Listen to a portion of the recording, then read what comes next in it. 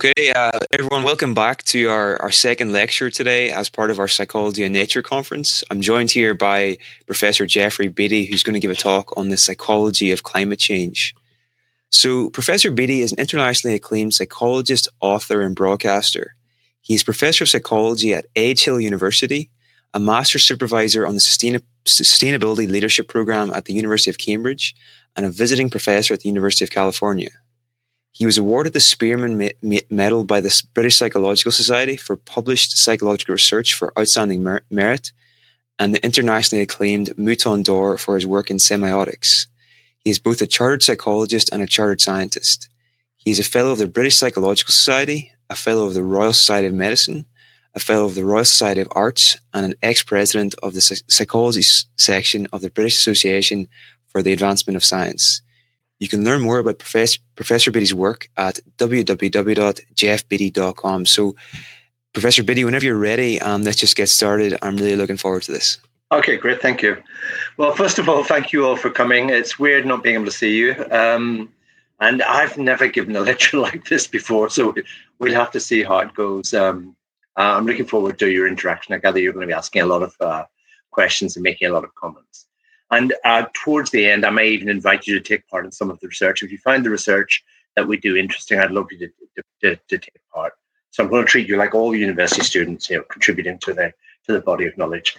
Okay, so Niall asked me to talk about the psychology of climate change. We had a chat a week or so ago, and he asked me why I do work in this area. The answer is very simple. There's nothing more important.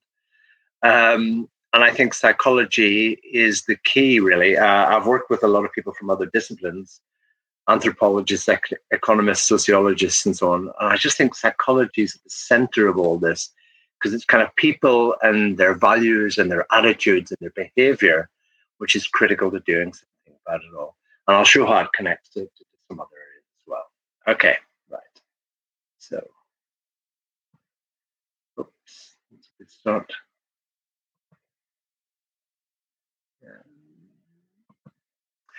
Okay, so psychology of climate change. What is the issue? Well, we all know that we need a green revolution, and of course, with COVID, we've seen that revolutions are possible. I mean, it's been hopefully a fixed term revolution, but enormous change was necessary. And the problem is with climate change, we need something pretty similar, really. And the Green Revolution has to be at all levels, a change in political focus, a change in infrastructure, and critically, a change in people's behavior, choices, and priorities. I think behavior, choices, and priorities are the absolute key. And the point about that is that we need this to happen at all sorts of levels, at the levels of countries, the national level, at the levels of cities and towns, communities, groups, families, and individuals.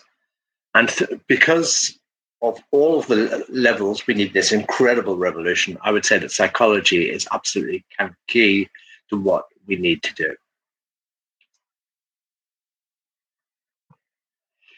Okay, so say something about climate change, first of all. Well, the scientific evidence is overwhelming. I always say there's a remarkable scientific consensus on climate change, because the whole point about science and psychology is scientists argue about everything and psychologists argue about everything. But when it comes to climate change, there's an incredible degree of consensus about what's happening.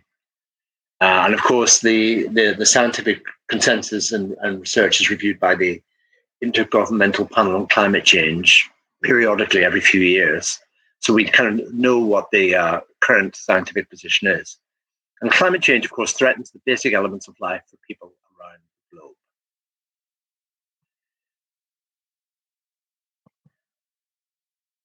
Obviously doing something a bit.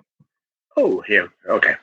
So now the big question is, we know about the scientific consensus. We know what the science is telling us. We know how important it's going to be. And yet there just seems to be this kind of gap between what we know and people's concern. Now, over the last year and a half or so, obviously there's been Extinction Rebellion, so we can talk about that towards the end. The last book, I've done 2 books on climate change. The last one was published in 2019. So I'm kind of interested in thinking about all the stuff that led up to that book. And then we'll talk about public campaigns on top of that, because I've recently commented on the BLM Black Lives Matter campaign as well. But I still think it doesn't necessarily touch the kind of core issues. I'll explain what I mean kind of later on in that.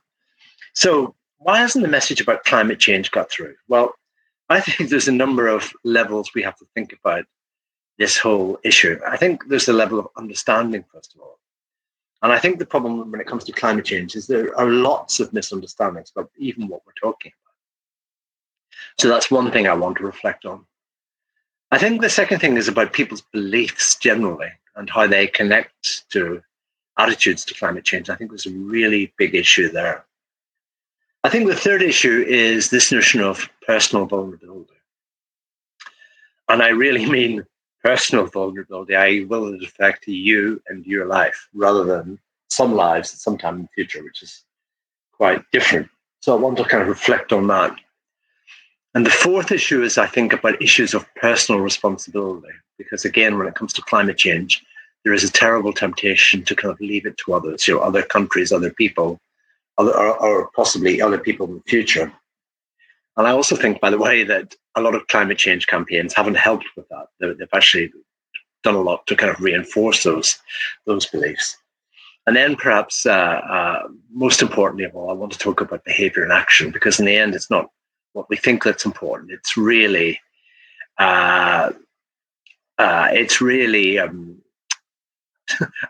just reading the comments coming up. Someone says, get your glasses fitted properly, so I'll try and adjust them on my head.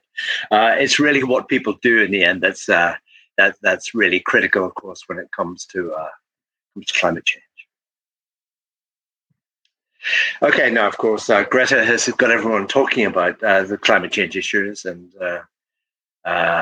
game changer of the year. So suddenly it's very much in the public discourse. But what I'm going to argue is that in terms of the psychology behind it, there's just so much more that haven't really been addressed yet. And I want to bring up some really important issues, I think, about the role of different levels of processing about climate change, including some aspects of processes that we may not normally be consciously aware of. And I want to talk about the implications of that for what we do. Now, first of all, in terms of understanding, I think there's an enormous number of misunderstandings about climate change, a great deal of confusion.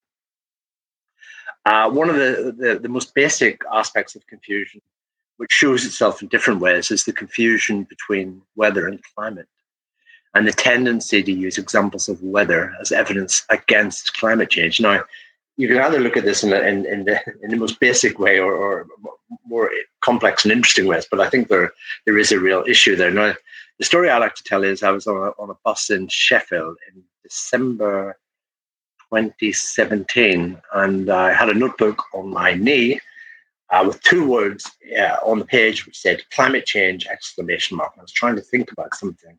I was riding on a bus, and of course, when you ride on a bus, maybe it's just me, but I always hate people sitting beside me. And some guy sat beside me, and that was okay. And then he started glancing at the notebook and saw climate change. And he said, well, that's rubbish for a start, isn't it? Now, I don't know about you, but I hate people sparking up conversations on buses. So I didn't know what to say. The bus was quite busy, of course, which is why he sat beside me. So I kind of tried to not communicate too much. And he then started pointing outside. There was a very, very slight dusting of snow on the street. And he said, well, that just proves it's bloody rubbish, isn't it? I was getting slightly embarrassed, and he was kind of looking around the bus to draw attention to this person who's kind of had a little slogan on his notebook, when clearly there was evidence to the contrary outside. There was snow on the ground. And I thought, oh no. And it's like, he was trying to get me to agree with him that there was no such thing as climate change because there was a tiny bit of snow. So that's one example of the slight confusion between weather and climate. A famous climate change denier, of course, is Donald Trump. And every time there's a little bit of unseasonal weather in Florida, he says, this is really, it just proves that it's fake news. Of course, there's no such a thing. This is a tweet from, again, when I was first thinking about that last book, December 2017. It could be the coldest New Year's Eve on record. Perhaps we could use a bit of that good old global warming.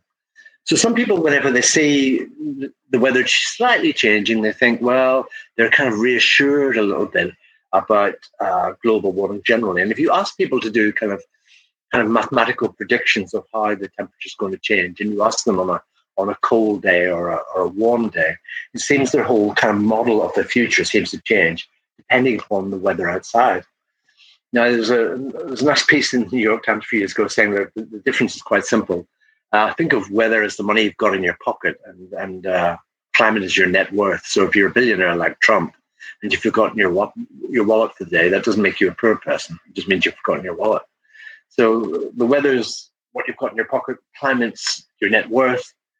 There's no real connection between the two. And yet it seems that every time the weather changes slightly, people's whole views about climate change seem to either change in trivial ways and confrontational ways on the bus, but they also change in more profound ways. You think, well, you're less concerned, you're less worried because the weather's changed slightly. Okay, so that's understanding, first of all. Now, the second thing is about belief, and belief is interesting because there's been a lot of surveys done on people's belief in global warming. And of course, what's interesting is not just the number of people who think that it's occurring, but how that changes depending upon certain circumstances.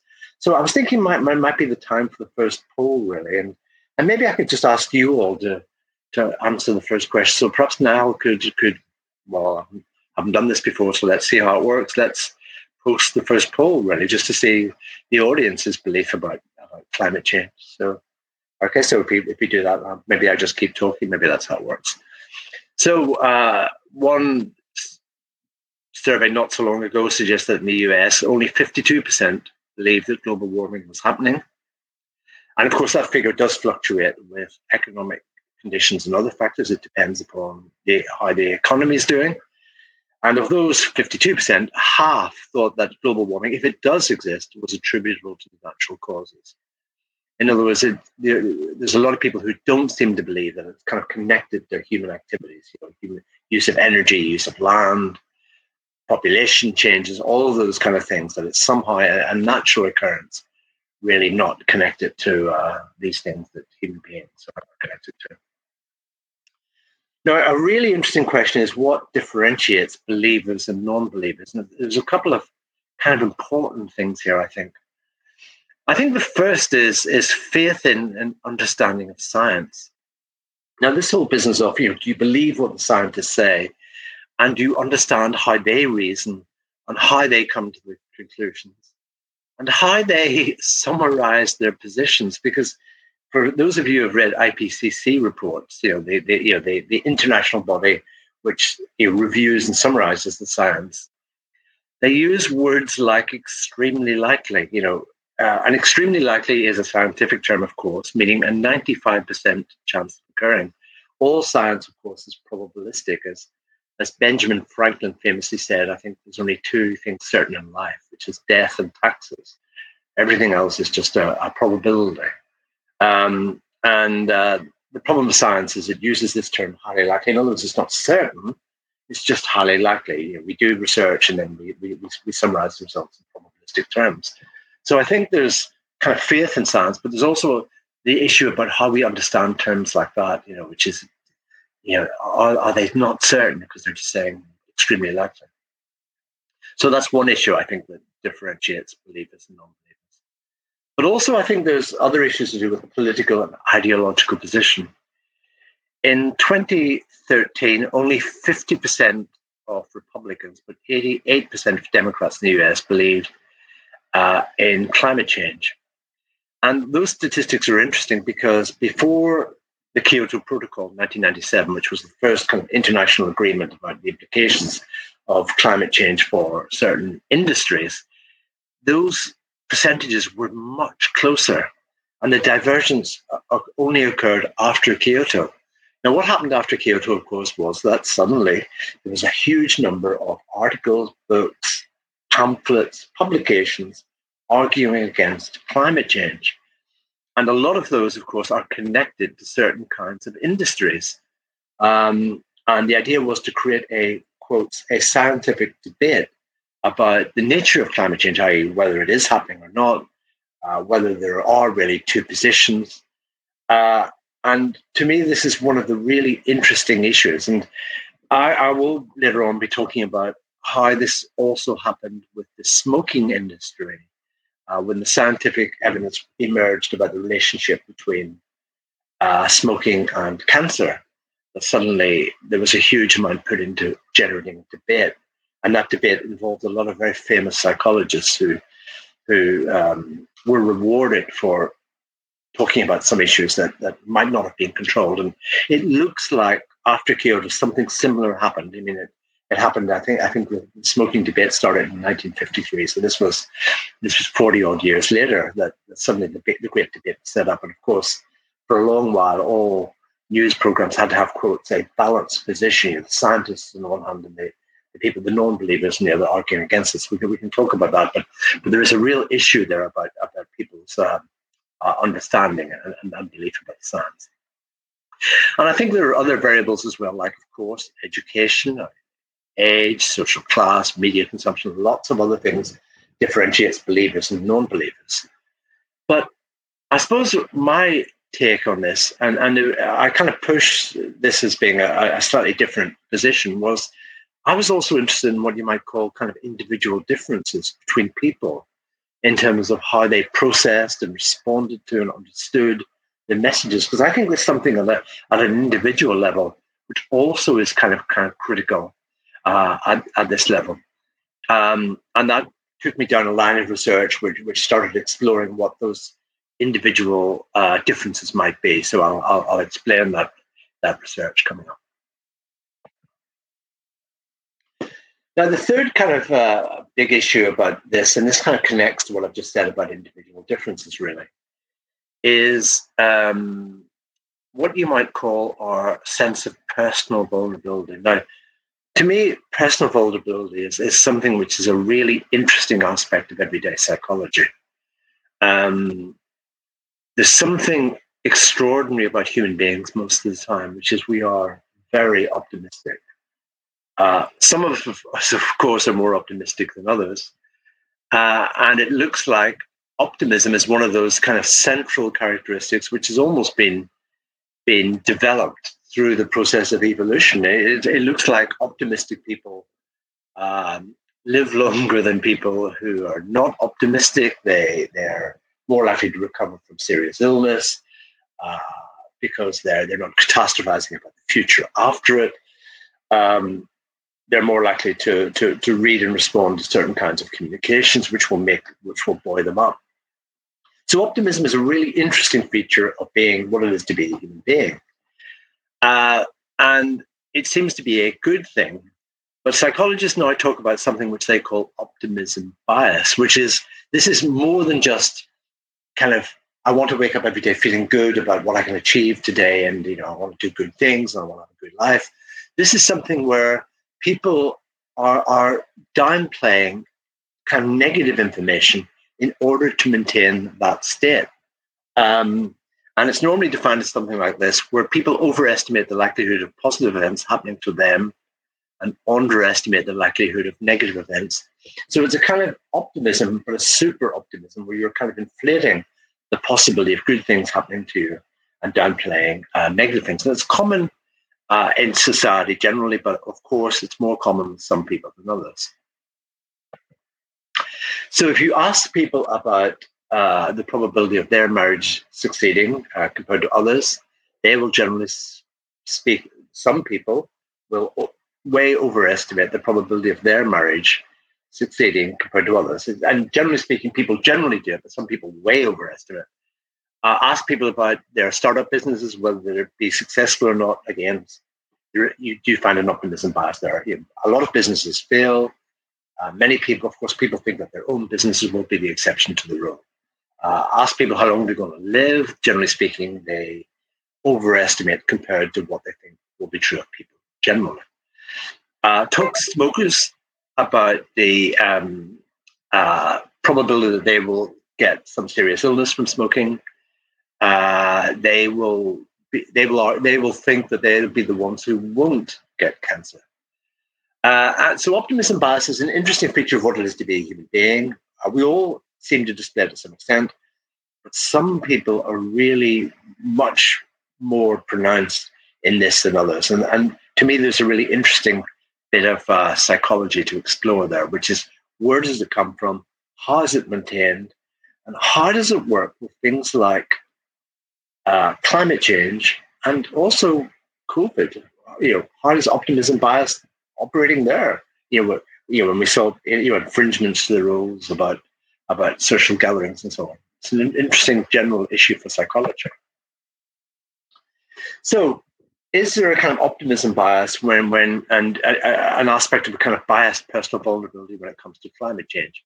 Well, I think there is, because if you ask people about climate change, a lot of people say they're worried about it, but then you ask them about the probability of them being affected, as opposed to the probability of people from other countries being affected.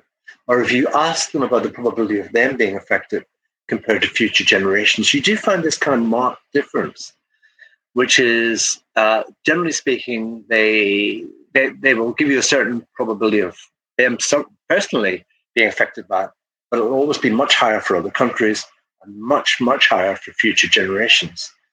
And that is an interesting issue. So again, now there should be another poll connected to that. So all the polls up to about this vulnerability, could you put those so that people can be filling those in as well? I think there's a couple there, so that and there's maybe 3 polls connected with this issue of vulnerability. So it'll be interesting seeing how you think about it. I've seen the results of the first poll. Do you think that global warming is happening? 99% yes from this. Well, it just shows that you're a much more concerned audience than. So that's very interesting. Do you think that global warming will affect you personally? Again, very interesting. So again, very different to what's coming out generally. That was about 93%. Do you think it will primarily affect other countries?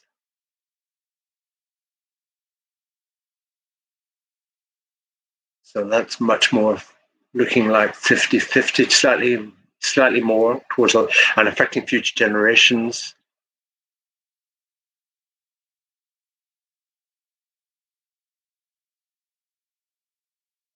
Okay, very interesting again. So that's 70, jumping about 77-23. Very interesting.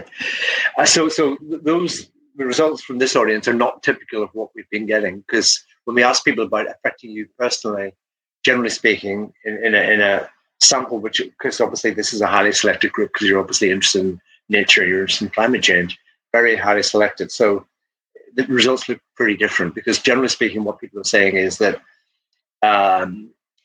it's a much lower estimate of whether it will affect you personally, but much higher for future generations and other people. So what I was interested in doing was exploring the psychology behind that whole issue. Now, there's a couple of interesting studies which are kind of relevant to this, which is there's been some work done on how people process climate change messages. And I think, if anything's important, and let me also say, I think this was a critical issue with COVID as well, which is messages were not framed well, and they were framed in a way which encouraged a biased processing of them by young, healthy people, by the way, which is why there was such disregard for the rules among certain groups. But there is a really interesting bit of work here, which was, so some people did some what's called fMRI, functional magnetic resonance imaging of the brain when people process certain types of messages. And what they had to do was to estimate the probability of certain kinds of negative events occurring. And then they were told the real probability of the occurrence of that event. So you might be asked something like, what is the probability of you being burgled in the next year? And you give them an estimate, and you say it's 5%. And then you say, well, in the neighborhood you live in I live in Salford. In this particular area of Salford, it's 30%. And then what they're doing is they're measuring the brain activities. You process this new information. And they also ask you then to say again in the light of the new information, what's the probability of the event occurring? Now, the results of this research, in some sense, were extraordinary, really, because they found that people were only likely to change their estimate if the new information was better than originally anticipated. So if it was worse, so if I think it's 5% and it's actually 30%, I don't really change, or I change a tiny, tiny amount. Whereas if I think it's 5%, I'm actually told that it's only 1%, I go, oh, wow, 2%. So you're more likely to change the information only if the information is better than originally anticipated. But what was also interesting was that this bias, this cognitive bias, was reflected in the activity of the brain, in that there was a reduced level of neural coding of undesirable information in a critical region of the frontal cortex. The frontal cortex is the bit of the front of the brain which does all the complex computational stuff. And a bit of the brain was called the right inferior prefrontal gyrus. So there's a bit of the brain which is kind of, what it's doing here is it's spotting the good information and responding, lighting up, getting a lot more neural activity when the information is really good, as if it's trying to catch that good information. The bad information, it doesn't want anything to do with it. It's just letting it go past. And I found this research really interesting because, it just seems to me that in the case of so many aspects of everyday life, like climate change, like COVID, like so many things, it's just we live in an information, super highway, what a cliche, and there's so much information that what governs what we notice and what we don't notice? And are there any individual differences connected to that? And why do some people get messages instantly and other people they're just flying past them? So that's what I decided to do some original work on, which is into this business of selective information processing. Now, we did a very simple experiment, but one which I think is potentially quite important. And what we did was we projected kind of articles about climate change onto a computer screen. And what we did was we eye-tracked people as they read these articles. They just had to read the articles. And some people were told that they'd be asked questions about them afterwards to kind of see what they remembered. And we used this kind of eye-tracking method. So it's picking up without them knowing how we're analyzing the eye-tracking fixations. But basically, every single fixation, 40 milliseconds, we're picking up exactly where they're looking at the messages. We can tell exactly which word, which letter, which space. We can tell exactly where they're looking from doing this eye tracking. And what was interesting about these messages was what we tried to do was to do the quotes, the BBC balancing act. We had a paragraph about climate change. We said, look, the scientific consensus tells us it's happening, it's real, it's going to be devastating, blah, blah, blah. So that's the kind of bad news bit. That's the scientific consensus. It's not great news. You want to stay optimistic. And then the other bit was the kind of other position, the attack on the science, saying, well, they've been wrong about things before. There are contradictions in the data. It's the kind of the anti-position. And of course, the point about the anti-position is it's good news. It's saying, well, it's not really proven yet. There is a big debate about it. So what we did was we eye-tracked people when they read the bad news, the good news, and we measured every single fixation on these paragraphs. We could tell exactly where they were looking for exactly what duration, and we measured one personality variable here, which was a simple one, which was underlying dispositional optimism. So dispositional optimism is not the same thing as optimism bias, but they're likely to be connected, although extraordinarily there wasn't much research on that. But if you're an optimistic person, does that affect what you see, what you look at, what you attend to in these messages? And the point about these fixations is it's not people thinking, oh, God, I'm not going to look at this. This is in everyday life, our eyes flick all over the place. We kind of notice things all the time. We're drawn to certain things, but we're not necessarily consciously aware of it. And then when we do the thing, we end up with something that looks like this is called a hotspot analysis. And basically, red means you're really looking at that bit of the message. And the bigger the red bit, the more you're looking. Yellows, you're looking a bit. And there are kind of skips in between them called these kind of saccadic eye movements. And basically what this shows you is that this is what it looks like for optimists on the left and non-optimists on the right. Now, there's a couple of things that should be pretty clear, I think, from that figure. I think the first thing is you can see there's more red spots with the non-optimists. In other words, when you show them any messages about climate change, they're reading them more carefully. Optimists, they know it's about climate. They know the messages about climate change. So the situation with is that they're kind of reading it quite quickly. Actually, non-optimists are spending more time on it.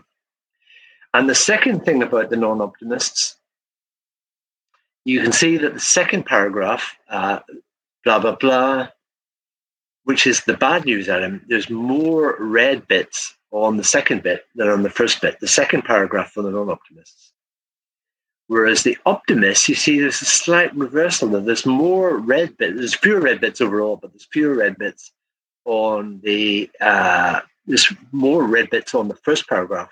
You see where it says plagued by errors that have damaged the body's credibility. And that was really interesting because this is just one person, one person from each group. But you can see that there was a tendency for the optimists to kind of look at the good news bit. The good news bit here being, hey, the science isn't so clear. It's been plagued by mistakes. There's all kinds of issues there.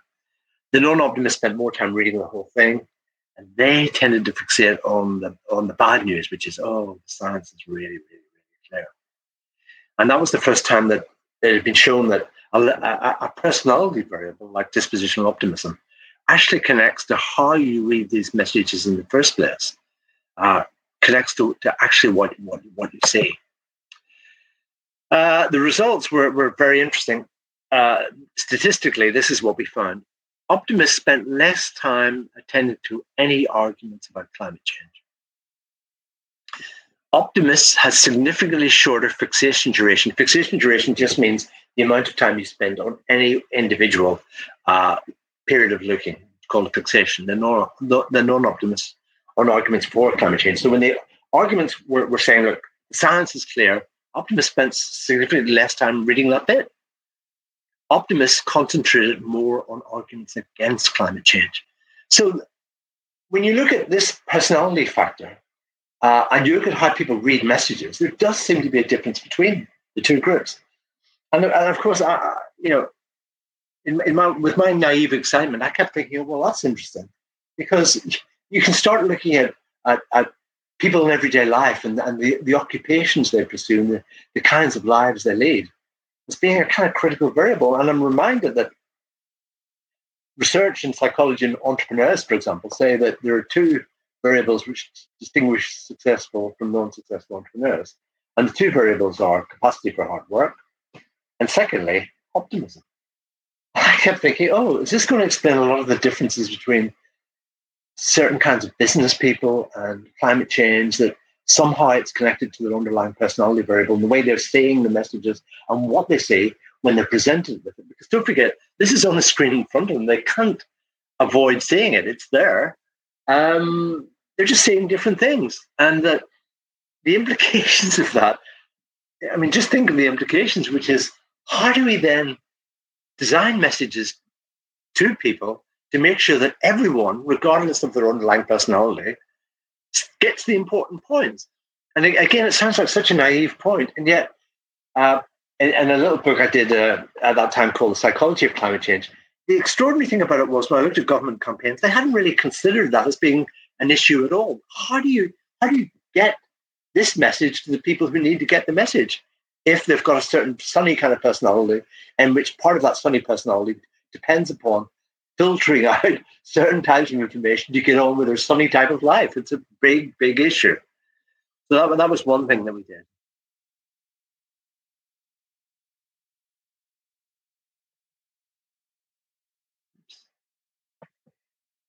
The other thing that we did, which was interesting, was when we asked them to summarize the article. So in other words, we'd find these different fixations on the messages. When asked to summarize the article, 2/3 of the non-optimists framed the recall in terms of the arguments for climate change. So 2/3 of them, but 67% said this article is about global warming and how 95% of it is due to human activity. And don't forget, everyone saw the same types of paragraphs here: the good news, the bad news, the science, the argument against the science. Everyone saw the same thing. But it's not just that the optimists and non-optimists had different patterns of fixation. When they were asked to summarize it, they summarized it differently. So the non-optimists said it's about climate change and science. 2/3 of the optimists said it's about a debate. So what had they picked up from the two sides of the argument? They picked up that there are two different positions. They said it's about climate change, about trying to understand what's happening with the weather, and there are different points of view. So in other words, everyone saw the same articles, which was there were different points of view, deliberately put into the articles. But the optimists hinged upon that. That was the message they got. So all the time that news broadcasters think about debates and so on, I'll be talking about this with a vengeance with the smoking debate. That's what people get, which is, well, it's not proven. There's another point of view. That's what the optimists say. The non-optimists get something quite different out of it.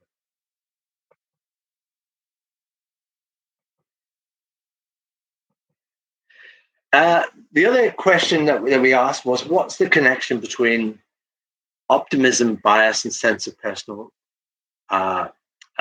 vulnerability? And this was very, very interesting. Now, again, your results here are really interesting because, as I say, you're a highly selected audience, so you have a particular take on this, which isn't what we found in this broader research in which people weren't tuning into a series of lectures on nature and climate change.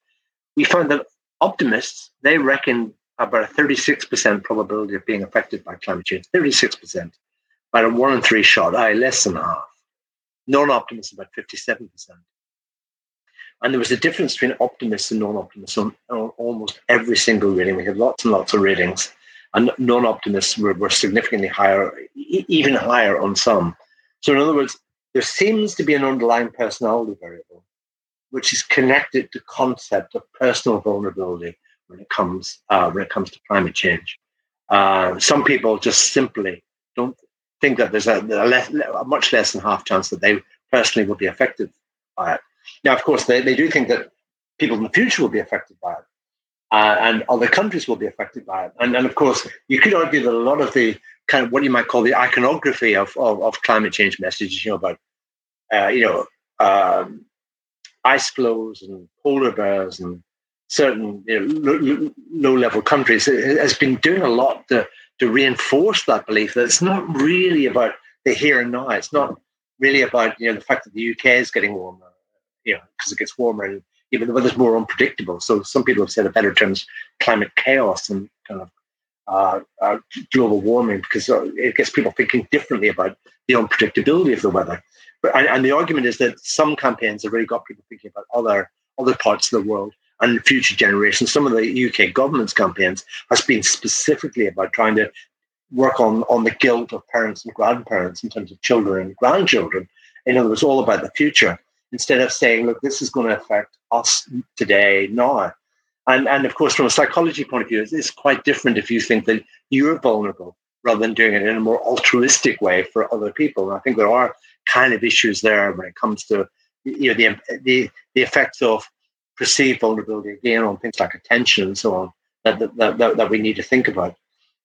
And just let me say, I should have almost said this at the start, I'm very active in this area. So part of the point of this talk is to get you thinking about how we can do things here in the light of, in some sense, the emerging evidence. And I'm thinking about these issues. Any audience I ever talk to, I say, look, it's up to all of us to think about how we can deal with some of these issues. So the whole business about campaigns. I mean, how do we get people to feel a heightened sense of personal vulnerability so that they take the whole thing in much more directly and they process the whole thing much more directly. So the implications of this bit is messages about climate change may not be getting through because of an inherent cognitive bias designed to stay in our mood. And this business of cognitive biases, as I say, I believe that there are a whole series of cognitive biases which were operating when it came to the processing of the COVID messages, which really, really were not helped by the government framing of the messages. I think they augmented the biases. So this is a general message about if you're communicating to people and they have biases which affect how they interpret the messages, how do you overcome those? How do you design the messages better? Let me just... and I think the other thing is, and I think this is kind of core to a whole series of campaigns, a more positive overall frame about possible solutions should increase both feelings of self-efficacy and visual attention to the underlying message. So many campaigns about climate change are based on the negative emotions, guilt, fear, anxiety, and people, as I say, have got mechanisms for dealing with those, including not even saying those bits in the first place. Instead of about the positive emotions, thinking about what would be achieved by getting people to cycle to work or walk, or take more exercise, et cetera, which is emphasizing the positive aspects. But I think the really critical thing from the point of view of messaging and behavior changes, you have to persuade people that they can do something about the problem and their responses will make a difference. And of course, some anti-tobacco campaigns were successful with very, very high levels of fear because the message was very simple about what they could do. But the problem with those climate change campaigns, which have tried to elicit very high levels of fear, is they didn't make specific recommendations about what the behavior would do. One UK government campaign ended with "see what you can do," which is as big as you can be. It didn't want to be prescriptive, but you have to tell people what they can do and that they can make a difference. That's called self-efficacy, and that their behaviors will make a difference. That's called response efficacy. And you can only use high levels of negative emotion if you've sorted both of those issues out. So I think when it comes to any campaigns, and you might just look at any future campaigns about COVID or climate change to see whether all those boxes have been ticked: self-efficacy, response efficacy, and think about what emotions that they're trying to use. And one argument might be to appeal to optimists. You almost need to stress the positives, the positive emotions, and then explain what they can do to generate those emotions rather than negative things which are just going to be skipped over anyway in the reading. Right. And now will tell me when you need a break. But the next broad theme is this business of our sense of personal responsibility. Now, again, this to me is an enormous issue. Again, scientists and the people who have been charged with reviewing the scientific evidence, like Lord Stern, are quite explicit. Human activities are a major driver of this rapid change in our climate, particularly patterns of consumption, energy use, blah, blah, blah, demand, driven by consumer demand for higher standards of living. Unilever, one of the biggest multinationals in the world, came up with a sustainable living plan. Their argument was that big companies can't be outside this debate. It's that they have to be part of the solution. They have to think about what they can do, and they came up with a kind of 10-year plan for 2010 about what they were going to do about greenhouse gas impact of their products, to be sorted, interestingly, by this year. So they did a whole series of things, invested a lot of money in this, reduced the greenhouse gas emission from the manufacturing chain, reduced deforestation, doubled the use of renewable energy, produced concentrated liquids and powders, reduced greenhouse gas emission from transport, reduced greenhouse gas emissions from refrigeration, and reduced employee travel. They did a lot of what they thought they could do in order to reduce the greenhouse gas impact of their products by 2020. And what was the result of all of this? They found that the greenhouse gas footprint impact per consumer increased by 5% since 2010. So as a multinational, they tried to help consumers live more sustainable lives, and found that it was the stuff. There was a lot of stuff they could do, and they did those things, but extraordinarily, it was consumer behavior was the thing that seemed to be resistant to change. And their conclusion, which was very pessimistic, was that we've made good progress in those areas under our control, but the big challenges are those areas not under our direct control, like consumer behavior. So it's this issue of personal responsibility, The manufacturers were doing something different, but consumers weren't behaving as they thought they would. And you see this all the time, really, which is, there seems to be this incredible gap between what's expected of people in their role as consumers and the public and behavior. And the reason, from a psychology point of view, this is really interesting is that it's not what people say. People say they really want to do everything they can to help. And of course, there's been a lot of now public debate, public proclamations about, we're all willing to change. But the behaviors sometimes, not sometimes, let's be absolutely frank, almost invariably seems to be at odds with it, except for certain groups. Now, this is, in some sense, not new. I mean, so a few years ago, when Terry Leahy was CEO of Tesco, this is 2007. This was Tesco, again, another very large company, wanting to do something about all this. Leahy in 2007 said, customers want to do more in the fight against climate change, if only we can make it easier and more affordable. So he said, look, the public are telling us they want to do something about climate change. This is 13 years ago. As a company, let's try and help them. And Leahy drew upon all this market research to suggest, look, consumers are ready to change. And Tesco at that time, for those who remember, introduced carbon labeling. Carbon labeling was very simple. It simply put the carbon footprint of the idea was to put a carbon footprint on every Tesco own label product, so that you can look at a light bulb and look at the carbon footprint and think, okay, that's that. Here's the alternative. That's the carbon footprint. Which do I want? I want the one with the lower carbon footprint. Thank you very much. I've bought the one with the lower carbon footprint, and we, in terms of the economics of consumer decision making, there'll be a drive towards low carbon. And low carbon will be part of the whole business of, is it good value for money? Is it a brand? Blah, blah, blah, all that other stuff. But that will be a really, really important variable. And they introduced this carbon labeling. And this was the huge undertaking by Tesco. And this was the start of the green revolution. I mean, Leahy kind of announced it. He had the backing of the Prime Minister. I mean, this was a big, big government thing. So this was a green revolution led by consumer demand to drive the market. And of course, it worked with health information on food, which was quite dramatic in terms of how it was introduced. When they started putting calories and fat content on certain foods, and it's like unbelievable, the change in habits. I mean, certain things that people just didn't realize were so calorific and so fatty, they suddenly they weren't keen on. So the idea was Tesco was going to do it with their own brand products.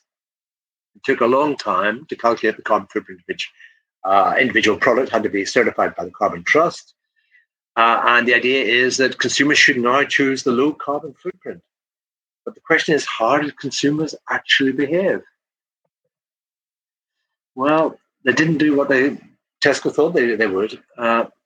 They didn't buy the low carbon products. With the health information, the impact of behavior was almost immediate with some products. But with carbon footprint, there wasn't this move towards the low carbon alternatives. And at the time, I did some very simple research, which was looking at people looking at products. And I found something quite important, which was, to be honest, when they looked at products, they hardly ever looked at the carbon footprint.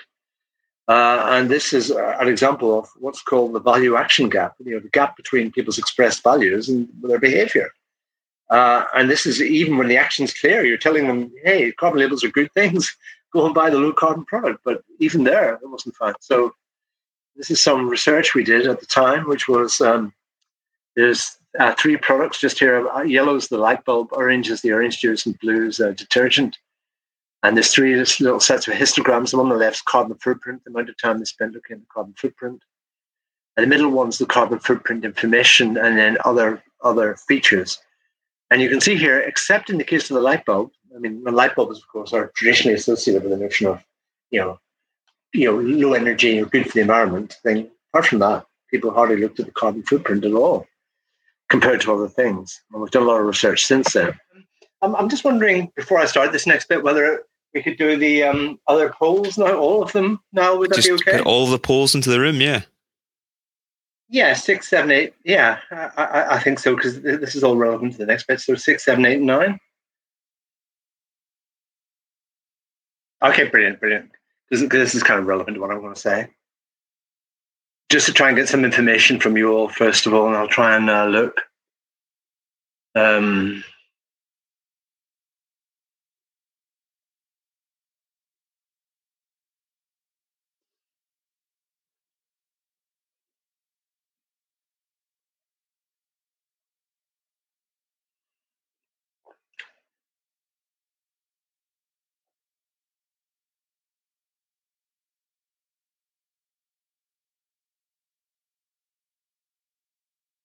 Okay, very interesting. Okay, that's natural causes. Okay, so yeah, again, for highly selected audience.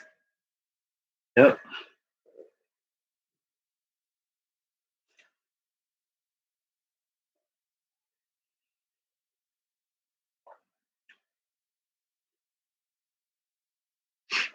Very interesting. Yep.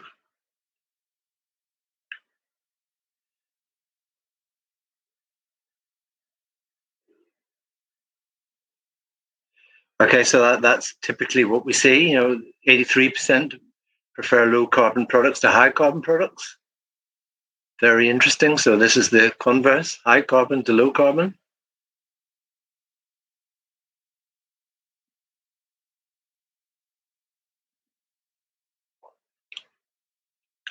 Okay, even more dramatic with this one. So only 2%, one person thinks that they prefer high carbon to low carbon. Everyone, okay, really clear. Okay, so the next one is about mitigating the effects.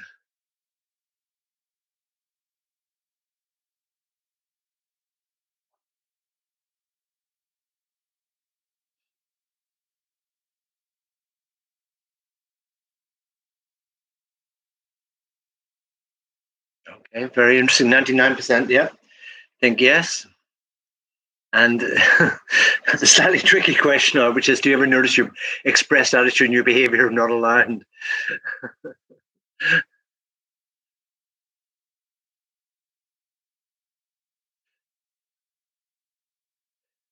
Very interesting. And yet, of course, you're very honest. At least most people do notice that. So absolutely fascinating. Well, again, some interesting stuff there. I mean, most people, of course, when you ask them, do they prefer high carbon or low carbon, they go for low carbon every time. I mean, and you are very consistent in that.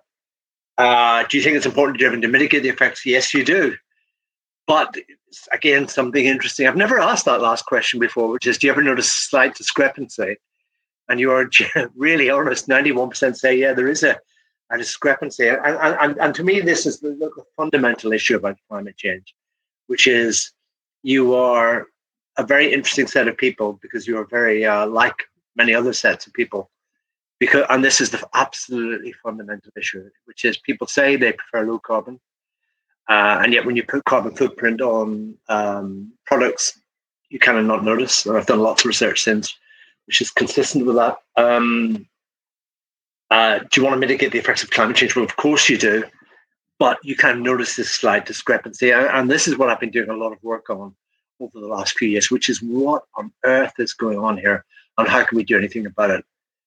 In terms of behavior and action, I talk about this value action gap because obviously you're expressing a certain set of values, but you're noticing the kind of gap with behavior. And I think this is shown in all aspects of life, really. This is the stuff that's left behind at a festival last year. This is just plastic waste. People say, well, young people in the future, they're much more sensitive about the environment and they care much more. And that's from just one festival. And that's the tents and stuff left behind in another. When you look at that, I keep thinking people must still be there, but that's after they've gone. So, and yet if you ask them about plastic and waste and so on, people will declare that, of course, they don't want to leave that kind of stuff behind. Now, this gets us into some, in my view, really interesting psychology. And it's so interesting that I've had to trace it right back to the start to try to understand it. And I hope you find this interesting because it's kind of a thing which really gets me thinking about what profound difference would look like here. Now, everyone in psychology talks about a value-action gap, a discrepancy between attitudes and behavior. And it's certainly found in the environmental domain and the climate change domain with attitudes to carbon and behavior. Now, if you look at the definition of an attitude, the definition that's normally given is a mental and neural state of readiness organized through experience. So it's a mental neural state exerting a directive or dynamic influence, something which influences the individual's response to all objects and situations with which it's related. So it's something in your head, it's a mental state of readiness, which affects your behavior in a whole series of domains. And that definition comes from a very famous American psychologist called Gordon Allport in 1935. And Allport really is the guy who developed this whole approach to attitudes, who made it popular, and who made the measurement of attitudes the cornerstone of psychology and the cornerstone of everything else, because obviously every government survey is based upon people's expressed attitudes, et cetera, et cetera. Everyone uses it. Now, I was interested in why it's done that particular way. Now, it turns out to be a very interesting story, actually. So, before I tell you the story, this is pretty basic stuff. But how do we measure attitudes? Well, we do it as we've just done it. You ask people to report their attitudes, usually a Likert scale, a kind of little scale. Sometimes it's it's usually a scale rather than a tick box, which is just how much do you like X rather than Y, how much do you prefer X rather than Y. And when you do that, people are consistent. You're even more consistent. 70% of participants report a preference for low carbon, 26% no preference, 4% of participants report a preference for high carbon, and that's absolutely consistent. Everyone states a preference for low carbon, the vast majority. Some are kind of towards the middle, and very few towards the high carbon end. And then people, it's very easy to measure. We've just done it, and then we say, well, I know what your attitude is to X, and blah blah blah. But as I say, there's this incredible gap between people's reported attitudes towards environmental issues and what they actually do, which is a really big issue. So there are different ways of doing it. You can try and make your measurements slightly more complex. You can take your behavioral measurements differently. Of course, it's different if you take reported behavior, by the way, rather than actual behavior.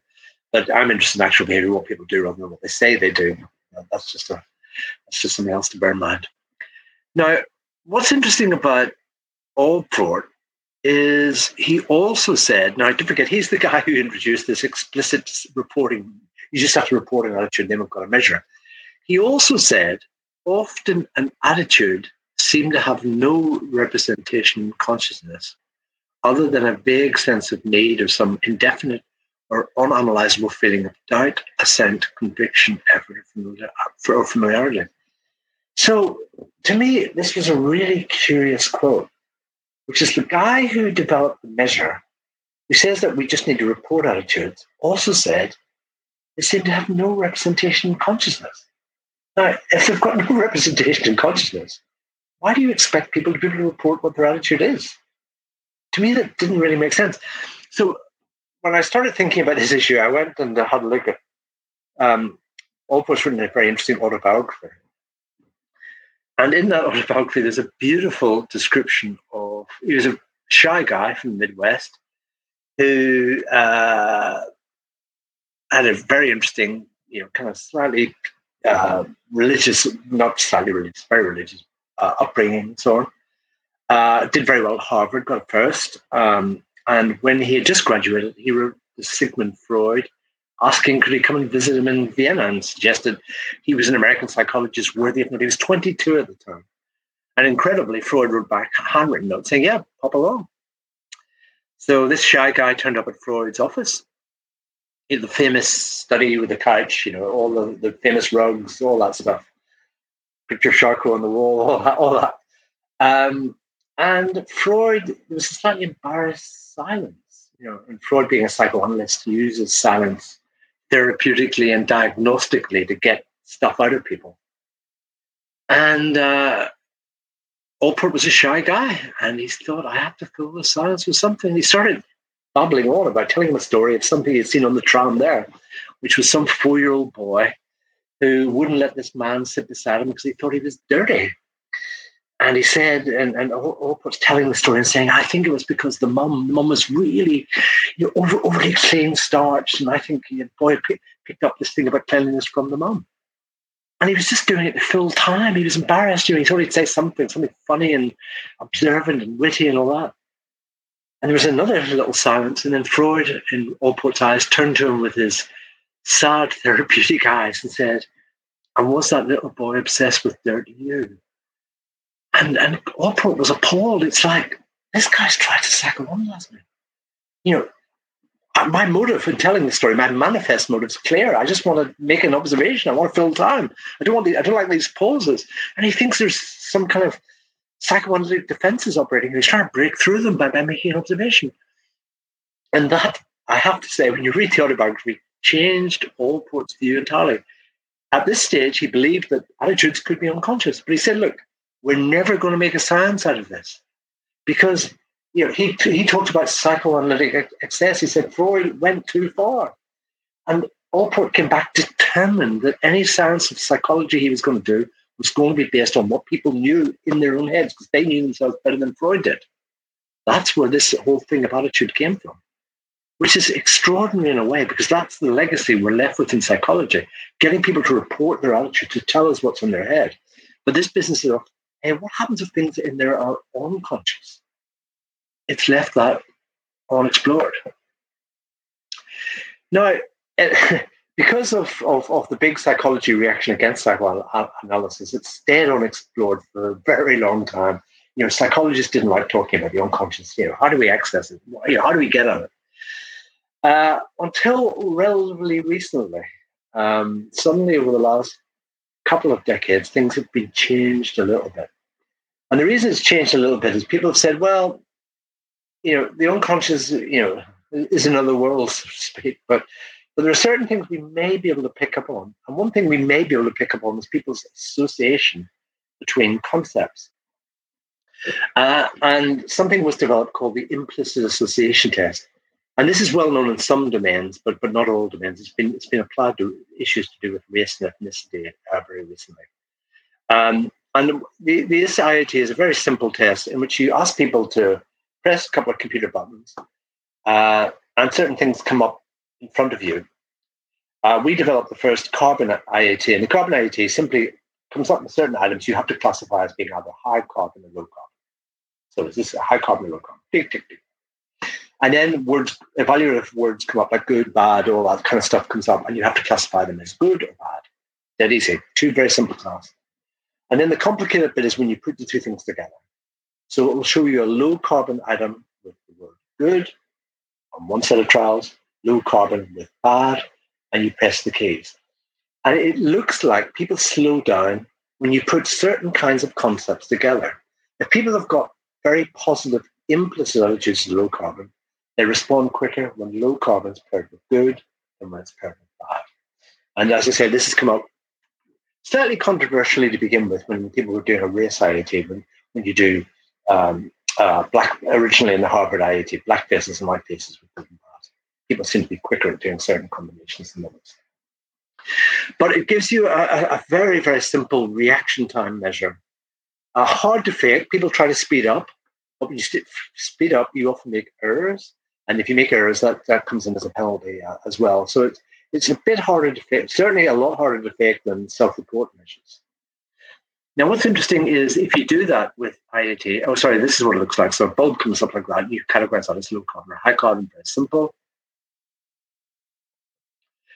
And then these are the complex trials. Is that good or high carbon or bad or low carbon? So you have to press the right button. It's low carbon. You see the word bad, you almost have to ignore the word bad because you're categorizing that as low carbon.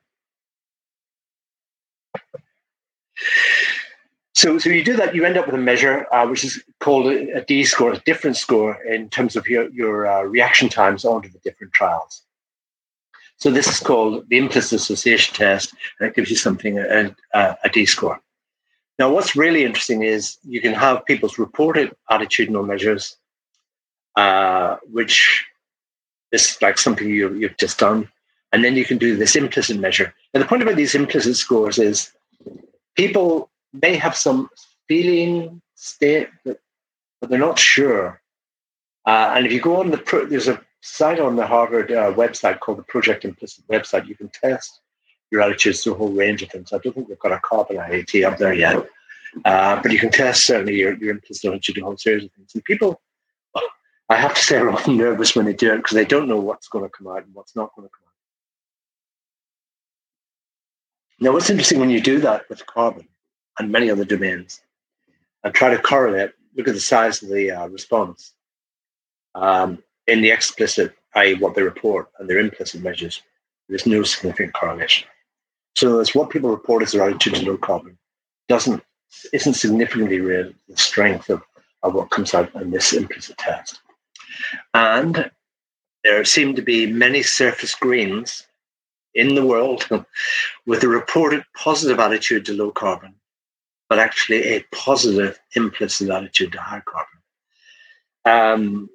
So there's a lot of people who say, look, they really care about low carbon stuff. When you do it on the IAT, that's not the way it comes out. And in some talks I give, I like to show some of the advertising from the last few decades about high carbon lifestyles, and you kind of think, well, maybe it's not that surprising that people have got such a positive inner feeling about certain kinds of things, because of the way advertising works. But and again, raises really interesting issues about how we undo that. What I argue is that understanding these conflicted individuals may be absolutely critical, because I think they're more common than you might think. And really importantly, they haven't been identified as a group by or been miscategorized by DEFRA, the Department of Environment, Food and Rural Affairs, and everyone else. Because at the moment, in terms of government campaigns, in terms of advertising campaigns, people are not recognizing that people may have a set of attitudes which are held unconsciously at odds with what they report. So they're not being properly categorized at the moment. And that is an interesting issue. Now, what's really interesting is, and again, if you're interested, just go on either my university website or my .com website, you'll see a lot of papers on this. I've been doing a lot of work in the last few years about trying to work out what predicts behavior under different circumstances.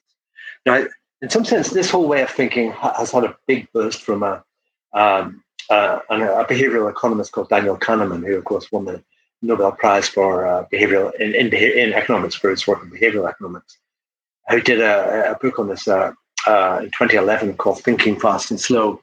And what Kahneman, because it resonates so closely with our own work on this, he argues that there are two systems of human cognition. One he calls System 1, which is the fast, unconscious, unthinking system. And the other System 2, which is the kind of reflective, conscious system that we often use. And this ties in directly with the work we've been doing on implicit and explicit attitudes. And the point is that there's many processes in everyday life. First of all, we think of ourselves in terms of our System 2 processes. We have attitudes and values about certain things rather than other things. These are the decisions we're going to make. A lot of what we do in everyday life is driven by System 1 responses. System 1, in Kahneman's terminology, he describes it as a workaholic. It's always beavering away. And System 2 often responds to the decisions System 1 makes. And I did a book a few years ago on, I'll show you it, called Our Racist Heart, looking at how System 1 and System 2 operate in decision-making related to ethnicity. And it looks like, again, as in the carbon domain, the implicit and the explicit scores do not correlate. The implicit scores predict certain kinds of behaviors, which are then weirdly endorsed by system 2, the conscious decision. So this whole operation of these two systems, I would argue, and thank goodness Kahneman now argues, that is critical to understanding climate change, critical to understanding racism, critical to understand so many other things, it seems to me to be the essence of the problem, which is everyone wants to do something. They think their attitudes are aligned. Tesco, the whole carbon labeling idea this was Terry Leahy saying that people's attitudes are like this. Let's give them the information. Life will change. You gave them the information. Life didn't change. So we need to think about other kinds of approaches. Now, what do we know? Well, we know that the IAT, the implicit measures, are better predictor of spontaneous behaviors when the behavior is under any kind of cognitive, emotional, or time pressure. So, for example, supermarket shopping, 5 seconds. That's the amount of time it takes you to make up your mind about a product. You're not deliberating for much longer than that. So it has to be pretty instantaneous if you're going for low carbon. And let me ask you a question. Well, it's going to be a weird question because I'm not going to know an answer I get. We did a lot of work looking at time pressure on product choice. Have a guess what the main variable of products is when you put people under time pressure. What do they go for? Surprise, surprise, recognize brands. They go for the brands they immediately recognize. They go for those anyway, put them under time pressure, even more so. Something they immediately. That's why, repeat, television advertising, blah, blah, blah. It's just getting the products in front of you all the time. And that's what you choose, especially when you're under time pressure. Why is emotional cognitive etc. important? Well, if you're doing shortlisting and there's any kind of pressure on time, you have to get through 100 candidates, a lot of pressure. Again, implicit, system 1 loves it. It's going to give you an instant kind of, I can't even describe it as a gut reaction because I don't think we're even necessarily kind of gut-wise or emotionally aware of what that implicit attitude is, but there's something going on there which is going to be pushing certain candidates forward. And the point is that IAT is a much better predictor of behavior in sensitive domains. When it came to our work on racism, what people reported was no predictor of their choices at all. And as you've seen now, similarly with in the environmental domain. So here's just a hint of some of the work we've done in this. Implicit attitude to carbon footprint. So in other words, the IAT score predicts choice of low carbon products, particularly under time pressure. If you put people under any time pressure and give them a choice, they're much more likely to go for the high carbon products rather than low. So they're explicitly saying they really like low, but their implicit scores much less positive, often not related to what they're saying, and that's not what they go for. Implicit. This was interesting. We presented people with climate change images. We measured their explicit attitudes, their implicit images, just to see what they fixated on. We found that implicit attitude, not what they reported, predicted what they looked at climate change images within the first few microseconds, which again, interesting. And it also seems to affect first fixations on carbon labels. If you've got a very strong implicit attitude to low carbon, you're more likely to look first at carbon labels rather than those either who have got high explicit attitudes or those without strong low implicit, strong pro-low carbon attitudes. So the whole point about this way of thinking is, look, for like 50 years, psychologists have been wringing their hands about this value action gap, about saying that values don't correlate with people's behavior. And therefore, it's hard to change behavior, because there's all these weird discrepancies. What this work is about is saying, look, maybe the reason for this value action gap is because we've been measuring the wrong kind of value. Perhaps it's these implicit things we need to measure. Perhaps Allport was right the first time around when he said we may hold attitudes without any conscious representation. And we have to drill down to kind of get at those. And that could change everything if we did that. Now, of course, if you do that, then there's a really, really interesting thing to say, look, information isn't simply enough. You can't just put a carbon label on something and assume that people have got the right attitude. Perhaps we need campaigns, in which we change implicit attitudes. And that's a really interesting and very, very current domain. There's been a bit of work in some domains showing that you can change implicit attitudes with the right kind of material. And this last month, I was going to say this month, it's still June yet, so May, June, in the Journal of Environment Behavior, I've got a paper on that, on using kind of emotional film clips from Gore's and Inconvenient Truth to say, can you impact on implicit attitudes? Can you change people's implicit response to certain kinds of low carbon lifestyles products using material? And the answer is you can. Over how long does it endure for? What kinds of range of choices does it affect? How might you do it not using experimental material? We've just got a grant to look at educational programs. Now, obviously, there's been a lot of educational programs to encourage sustainability in the past, but what we're specifically doing is saying that not just does it impact on kids' behavior, but can you actually change these implicit attitudes measured using these techniques that we use? So what we're trying to do is trying to work out what additional component we might have to think about if we're going to work on behavior change campaigns. How can we do something a little bit different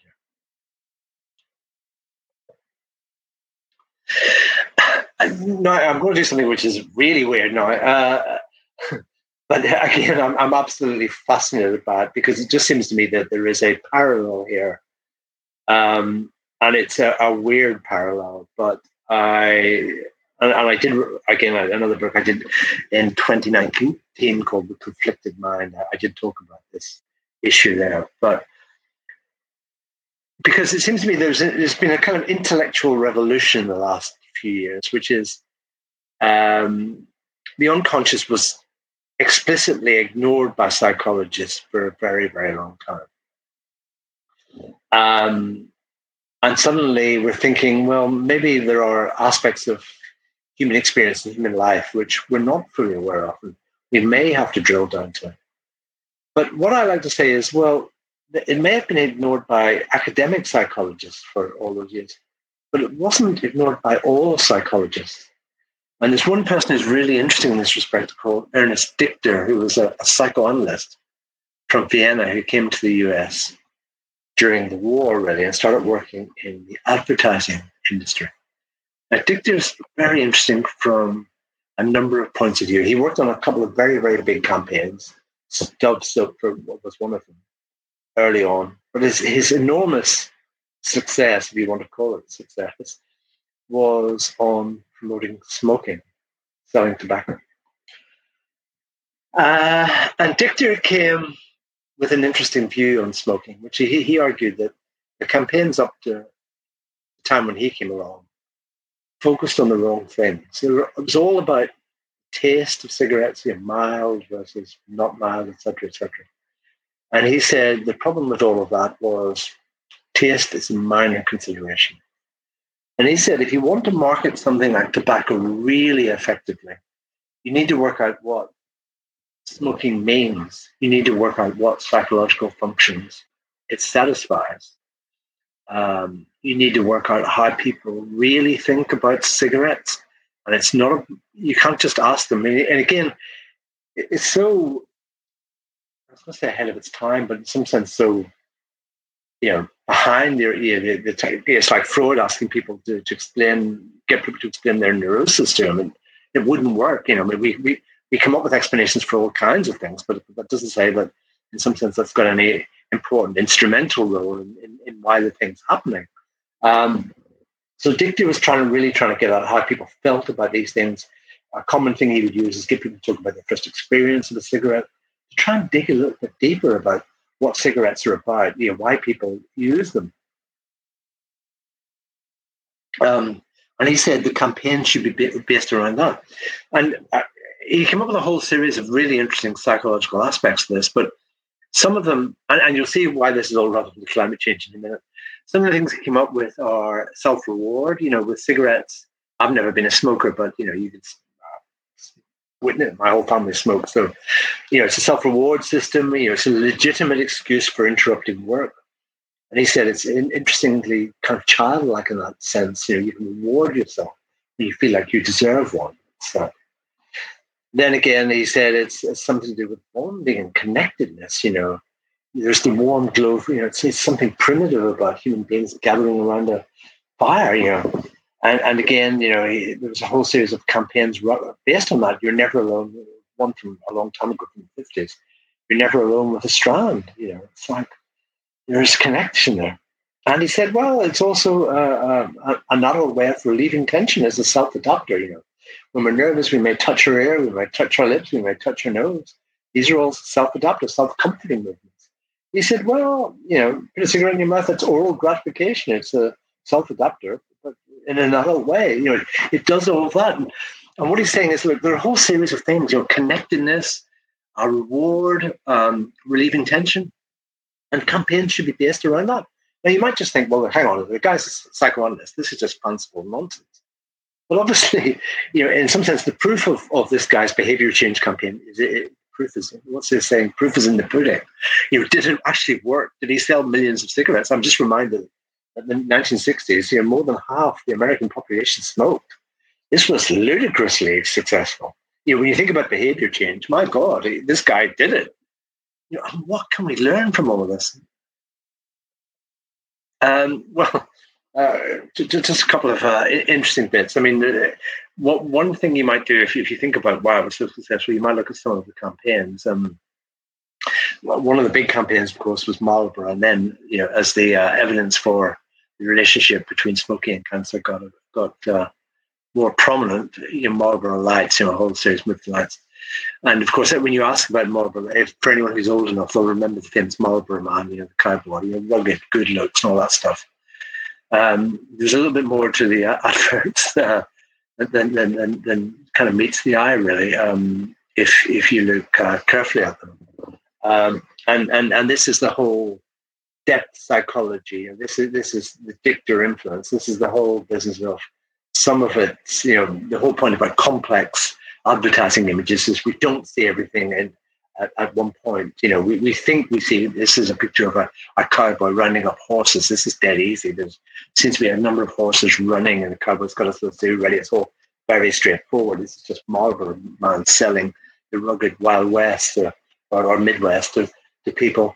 But people have said, well, there's a little bit more to it than that, because what Dictor's saying is, look, if smoking, one aspect of it is a self-adapter, and one aspect of it is a way of when you're a little bit stressed, calming yourself, of kind of oral gratification. Then surely what you might do is like induce a little bit of nervousness, at some level in the consumer, but not at a conscious level, because if you do it consciously, people think, hey, this guy's trying to manipulate me or whatever. It's like, this is so obvious.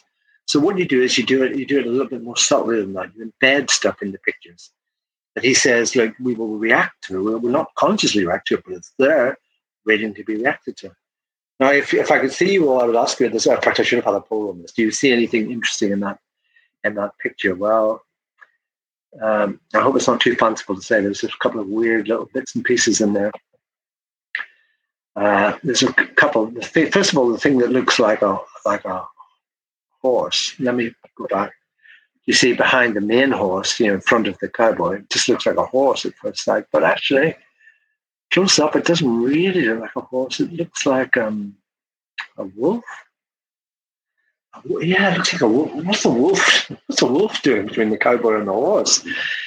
Well, it's a couple of interesting things. It's kind of, so you could ask people what their associations of wolf is. It's a wolf on its own. It's a lone wolf. Wolves hunt in packs. It's a pack animal. So this is one that's been cut off from the pack. It's running. So the lone wolf, is that trying to induce a little state of, oh my goodness, in this life we're all alone, we're isolated. It's like, where's my group? Where's my social group? Where's my pack? It's like, so that's one slightly weird image. And another slightly weird image is the clouds at the back. You can see they've been kind of shaded in there a little bit, because they're not just clouds. They're clouds with little faces in them. They're not just ordinary faces. They're kind of ghostly little faces. It's not not quite right. It's like there's something a bit weird going on there. In other words, once you start with a psychological understanding of what cigarettes, psychological functions they do, you then think about adverts to somehow deal with that, to play with those notions. And to me, this is interesting because Dichter clearly wasn't afraid to discuss unconscious motivations. He was a psychoanalyst. While academic psychology was saying we can't go there, he was going there. He was saying he was not afraid to disregard people's self-report. Now, almost if you find point one contentious, point two, I just find so obvious, which is like he did a lot of interviews with people and said, if we're interested in behavior change, we shouldn't really listen to what they're saying. He said people have got great stories as to why they do things, but the stories might not be that accurate. So that's something I want to bear in mind, which is, and again, in the spirit of we've now got a way of at least probing unconscious associations between things. So if we're thinking about what climate change campaigns of the future might look like, apart from dealing with response efficacy, stealth efficacy, all that stuff, optimism, all that stuff, do we need to start thinking about how we sell care for the environment and so on? Now, in some sense, people said, well, Attenborough's done it with waste. I mean, all those powerful images of waste at the bottom of the ocean, yeah, amazing. And yet, was it enough, given those campsites, young people at campsites? Well, they clearly haven't quite got it. So how do we think about this? That's one thing. But also about tobacco, again, what's really, really interesting is the way the tobacco industry, and the mirror here with climate change is extraordinary, of course. In the early 1950s, the evidence for the causal relationship between smoking and lung cancer was already becoming very clear. So the tobacco companies wanted to open a debate about the effects of smoking on health. And they created something called the Council for Tobacco Research in 1953 to fund research. So again, just think of the parallel with climate change. All the science says one thing, but there's all this counter debate, funded, of course, by certain kinds of companies.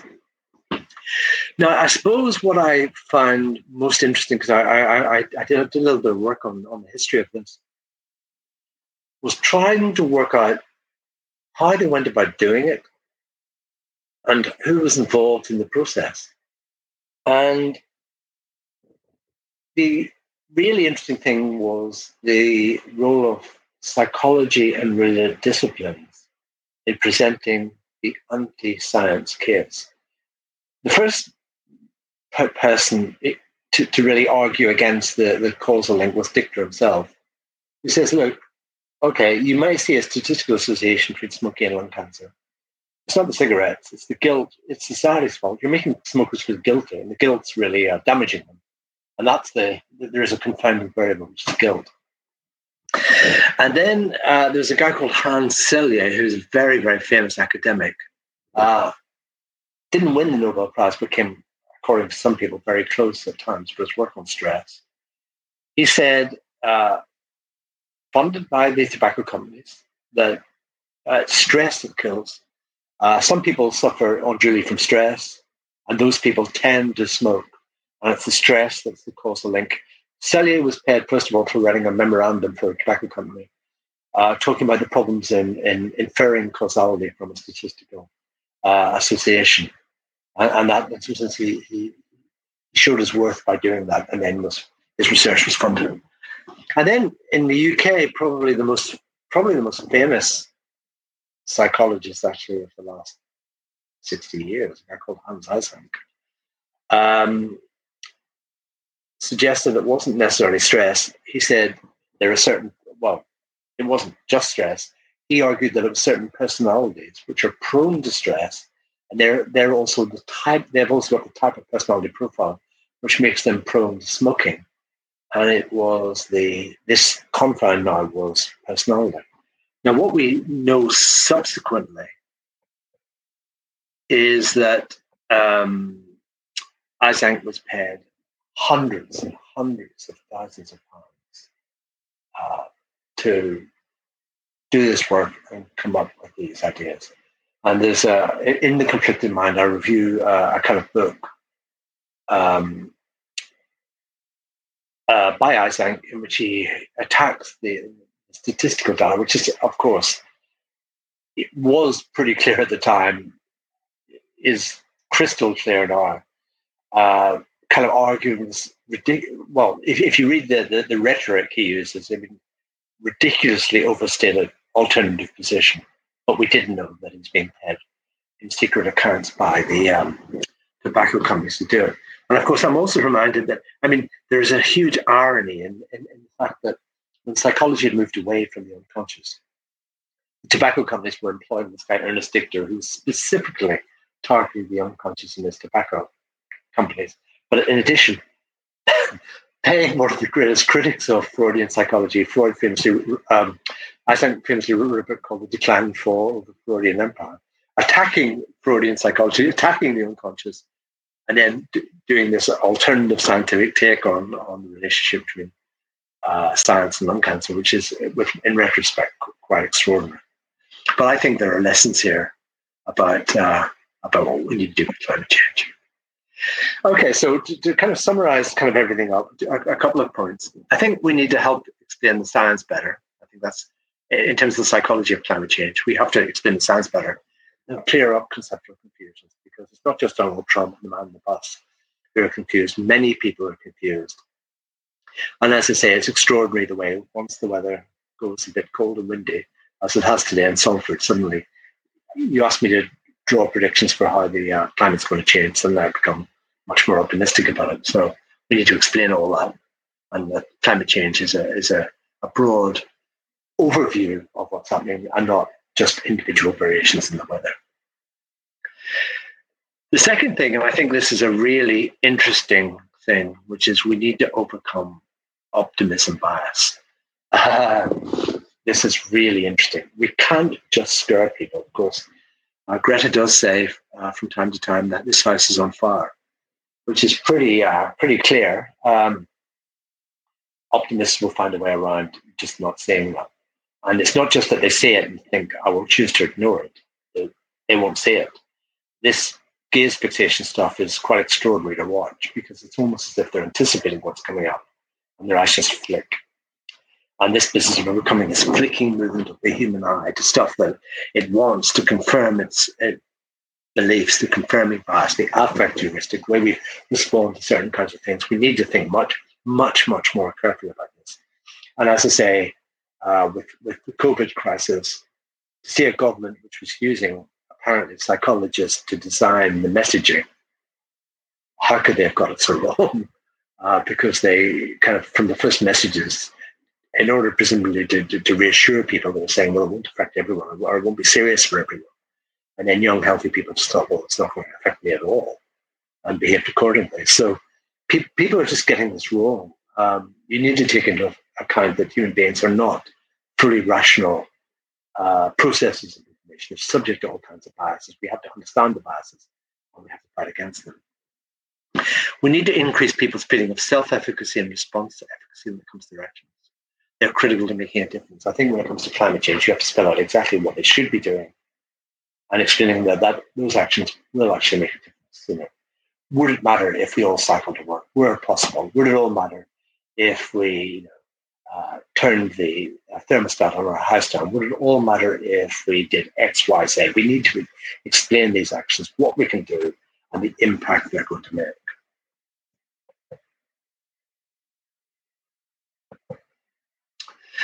What else can we do to encourage the green revolution, the psychology of climate change? I think self-reported attitudes to carbon might lull us into a false sense of security.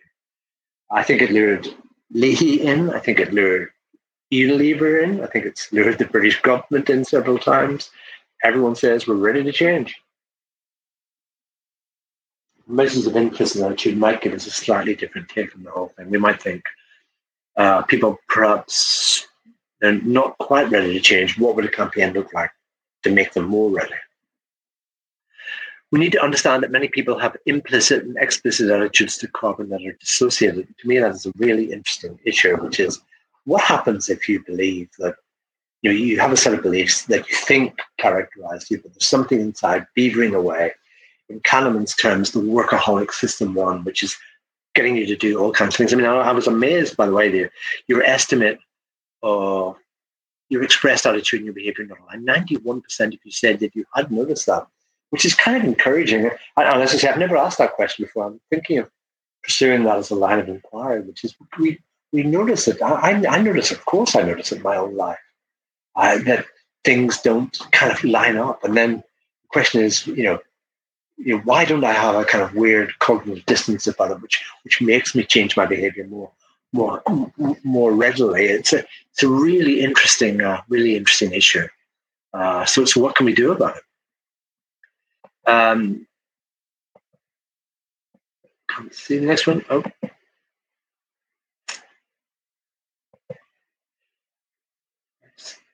Try and move that, Chris. Okay, I'm trying to remember what it says.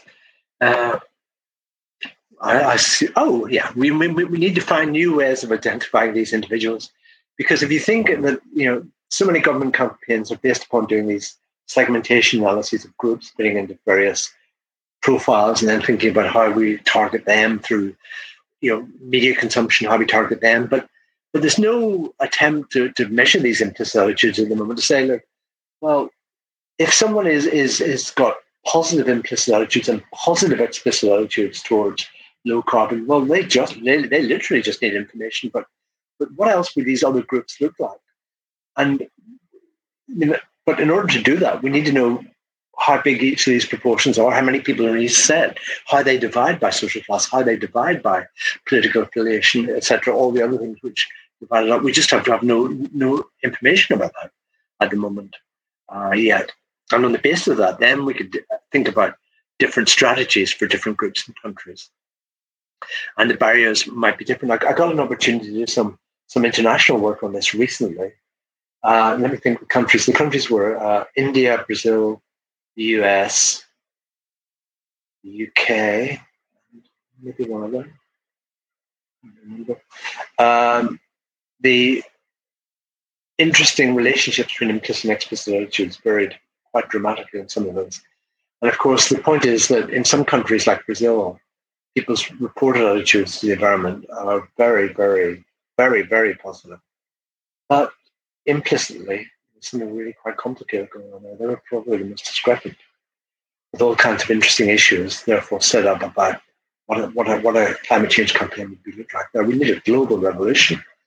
And again, we're really starting to think now about, when people talk about the problems of a global revolution, people talk about, well, people are, China has got an emergent middle class, it's about satisfying, the increased consumer demands of this emergent middle class. It's always framed in the same kind of way, but there is a real interesting issue about, the role of consumer advertising in different countries and the way that those values are being established and developed in those different places and the implications that has for behavior. So, the way one might try to devise campaigns for different parts of the globe really might be quite different. But I suppose what I'm presenting today is saying that this is something that we need to think about. This is an additional variable which doesn't seem to have been built into current thinking. Because it just seems to me that, and the reason the implicit stuff is so important, it gets down to the most basic level. What do they see when they look at something? What do they attend to? A news thing comes up about something. Where exactly are they looking when they see the pictures? How would they sum it up? How would they describe it? How does that increase their perceived vulnerability to what's going on? It just seems to me there's so many unexplored issues here that haven't really been addressed before. And obviously the really big one, that's why I put it in big things, is we need to work on changing our implicit attitude to carbon products and lifestyles by influencing our underlying associative networks. To me, that is a challenge. In Kahneman's terms, system 1, system 2, you need to change system 1. System 1 goes unchecked today. It means that so many of our decisions in our everyday life are guided by this unconscious, quick, thoughtless system. But if so, that's what we need to change. And our little study published this month suggests, yep, we can do something about it. And why did I mention all the smoking stuff? Well, the smoking industry showed that such a change is possible with significant behavioral implication. It's one legacy. Because when you think of tobacco, pre-Ernest Dichter and after Ernest Dichter, the change he made was astronomical for that aspect of behavior, a form of behavior which gives you cancer, which leads to an early death, which now most of us recognize as like socially incredibly undesirable. How did he do that? Well, what he didn't do was he didn't base all of the campaigns on simply what people told them. He said, I'm sorry, the human mind has got layers to it. If we want to do something about climate change, then maybe we need to confront what these other layers are. And we need to think about how we get people to change implicitly as well as explicitly. I think people already, or most people, are thinking seriously that this is a big issue. And Greta Thunberg's done an amazing job of getting into the public domain, getting people talking about it. But is talking about it enough? Is that enough? I mean, you could argue, well, seeing other people concerned, seeing young people concerned is an incredible emotional draw to all this, and that's going to be a mechanism of deep change, and it might well be, but we don't necessarily know that. And it just seems to me that there's something we kind of really need to think about here. And the last thing is a little plug. I did a book last year called The Psychology of Climate Change with Laura McGuire. And as I said, I've done other books as well in this domain. One was called Why Aren't We Saving the Planet? And the stuff on implicit basis means called Our Racist Heart. And there's also a general one called And that's really all I wanted to say. And Niall tells me that you will now ask me questions, which I'm more than happy to answer.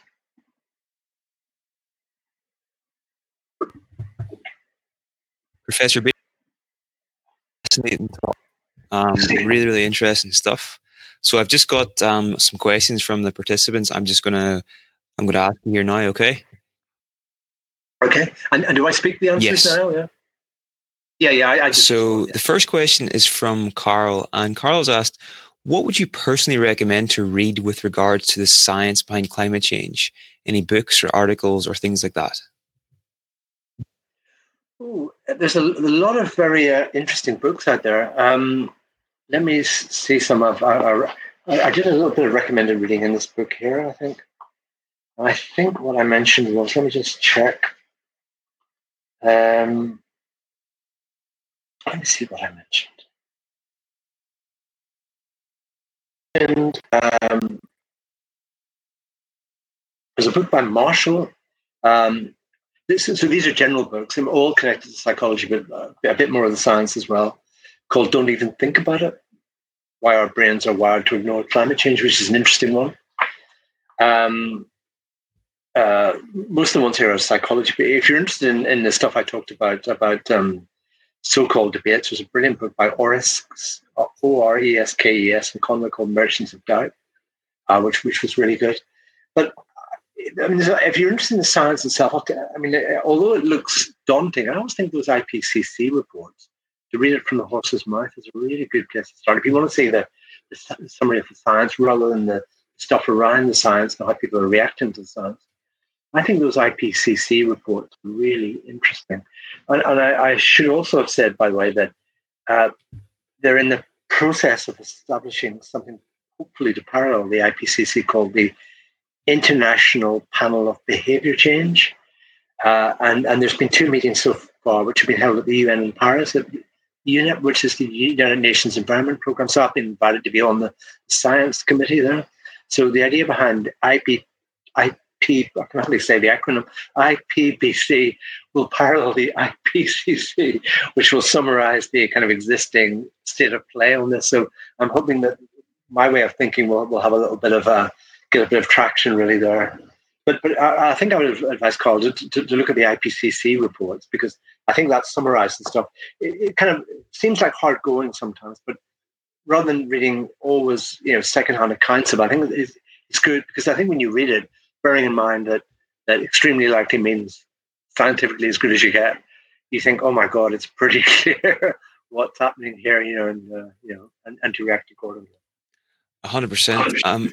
So after this lecture, you're going to be emailed the recording, and we're going to send a document with all the links and books that were mentioned as well. So hopefully that's helpful. The next question is from Jan Eric, and he has asked, is there any research on what is behind or forms implicit attitudes?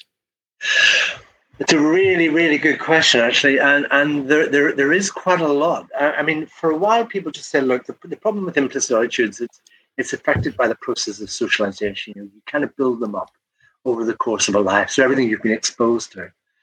It's a whole series of associative connections. So, depending upon your age, all of those years or decades of consumer advertising gives us little bits of feelings about certain kinds of things and so on.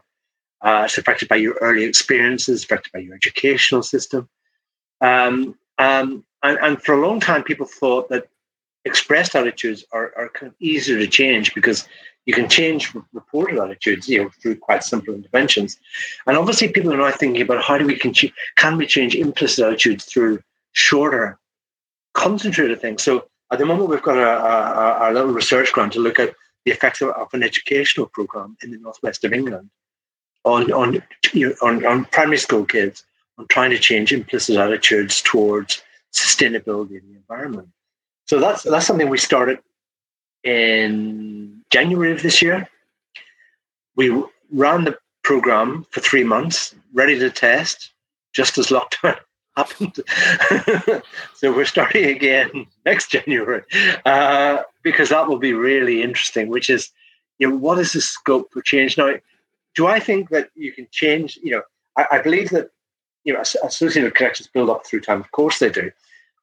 But what can we do to kind of fix this? What can we do to give people the same buzz, the same inner buzz when they see certain low carbon things as they see high carbon things? To me, is a really, really interesting issue. I sometimes show a Virgin Atlantic kind of advert whenever I talk about it. It's any wonder that some people still get excited about taking flights to foreign places and drive big cars. Now, I've got a little video I sometimes show, which you just think, oh my God, because that reminds you of your childhood, reminds you of everything you've been exposed to. And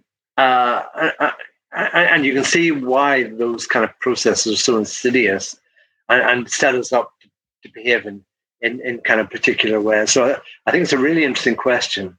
And the solution will be not just for me, but everyone in the audience to think about, because to me, that is the critical question. And people in whatever domain of life they work in, they can think about this as in terms of what the next steps would be, really. 100%. So the next question is from Margaret. Margaret asks, what collaborations are there with neuroscientists to show the power of the unconscious mind on behavior in the climate change arena? Again, an interesting question. Well, obviously, it was neuroscientists who did the work at Oxford on the optimism bias. So in some sense, their general findings are feeding into the kind of climate change research. I think if neuroscience teaches us anything, it teaches a lot of research goes on without any conscious awareness. So we're learning a lot more, I think, about neural networks, about the mechanisms here, about Kahneman's interesting because he does steer away from a neuroscience perspective on his thinking. And that's why he came up with the unimaginably title System 1 and System 2. He deliberately called them, give them a boring title, because I think a lot of neuroscientists are saying that there are certain systems of the brain which System 1's kind of embedded in. So some people have argued, of course, that primitive bits of the brain, connected to the hippocampus, the amygdala, are particularly important there because the amygdala is associated with memory. And also associated with a lot of emotional responses. So, and that kind of makes sense really in terms of implicit processes, because you would imagine that those kind of primitive bits of the brain are set up for survival purposes, but also for kind of learning from other kinds of things as well. I mean, obviously, it's hardly survival to think about having a positive implicit attitude to high carbon, but you can see that through the processes of classical conditioning, certain things get added in there.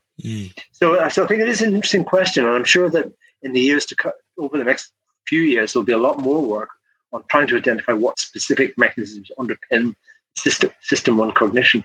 I sometimes make is that And it's a pretty obvious joke, but I always say when it comes to climate change, there's no point in asking people to tell you what's on their mind or trying to read their minds. And this, my little joke is because they don't have a mind, they have two. And I think if you think along those lines, which is if we have these two systems of cognition and how they operate independently and together, to me, that's really interesting. I mean, if I just mention again the racism stuff, when I did my work on racism, I was really quite shocked at what I found because implicit attitude predicted visual attention to aspects of a CV in that people looked at the negative bits of the CV of people from a different racial background, which was, okay, that was the first point. But of course, what was really interesting, whenever they made their conscious shortlisting decision, when you give them a moment to just look again at the CV at that last minute, they look back at those negative bits. And to me, that is one of the biggest psychological issues, the way these two systems, can I use the word conspire together, the way system one feeds through information to the conscious system to allow it to make certain decisions. To me, that is weird, it's interesting, but in some sense, we know it's true. Your statistic that 92% of us know that what we say and our behaviors are not aligned. If it's okay with everyone's permission, I'll use that statistic in the future, because to me, that sums it up. We know we're not responding in accordance with system two, but we don't know how to stop the system one from doing it. And to me, that's the psychology of climate change. I haven't got a straightforward answer, but I'm thinking about it. I'm worrying about it. But that is what we're all thinking about, which is how the hell do we change this? That's fascinating. All right. So next question is from Helen, and she's asking, does the psychology of existential risk have something to do with all of this? In other words, that it's more comfortable for people to distance themselves from the topic rather than understand and embrace the personal and systemic change it calls for? Or are they unconsciously avoiding negative information to preserve their sense of security? That's another really good question. I mean, it's not one question, of course, there's two big questions there. I think the existential threat, first of all, is too big for the human brain, to think about too much of the time. I think there is a real issue there, which is, and I think people have got a whole series of evolutionarily adaptive mechanisms to deal with existential threat. I think that's a really interesting thing. Now, of course, that's why you have to couch it in terms of what people can do to avoid it. And of course, negative emotions in some sense are the precursors, the minor precursors of existential threat, fear, anxiety, catastrophe. So I think it's how we need to think about really good mechanisms to make sure that information isn't simply avoided. Defense mechanisms and some kind of wall doesn't go up. Now, Greta Thunberg's interesting because this notion of, you're all doomed is, she's had enormous traction from saying that. But in terms of individual responses from ordinary members of the public, it would be fascinating to know what effect that level of threat is having on their everyday functioning. Because once the fear gets too great, sorry, I forgot the name of the person who asked the question now. I think it was Helen. Let me just double check. As Helen said, once the threat level gets too high, we have other ways of dealing with it. And it's almost like we have to balance that. We have to think about making the severity of the issue clear whilst allowing the human mind to cope with it, because our human mind's not designed to cope with that level of threat. But the second question was about this business of systemic change. With COVID, people are saying, well, people have seen that enormous systemic change is possible. Look, we've just done it. We've just shut down the economy for 3 months. But the repercussions of that are going to be clear over the next 6 months and year and 2 years and so on. But on the other hand, when it comes to climate change, we need something as significant. And obviously, people are hoping that the COVID crisis will be a platform to allow other kinds of developments to happen. I see that in the place I live, cycle lanes are suddenly popping up all over the place as being one part of it, and perhaps working from home and cutting down travel that way will be another part of that. I mean, I'm sure there are going to be some takeaways, but I think when people see the economic, what the economic implications are, I think that's the second part of Helen's question is very good as well, which is what level of systemic change are people prepared to tolerate in terms of maintaining their level of everyday, lifestyle, economic activity. And then, of course, with climate change, it's multiplied because we have to think of those aspiring, emergent countries who are aspiring to the kind of lifestyle that the West have had for so long.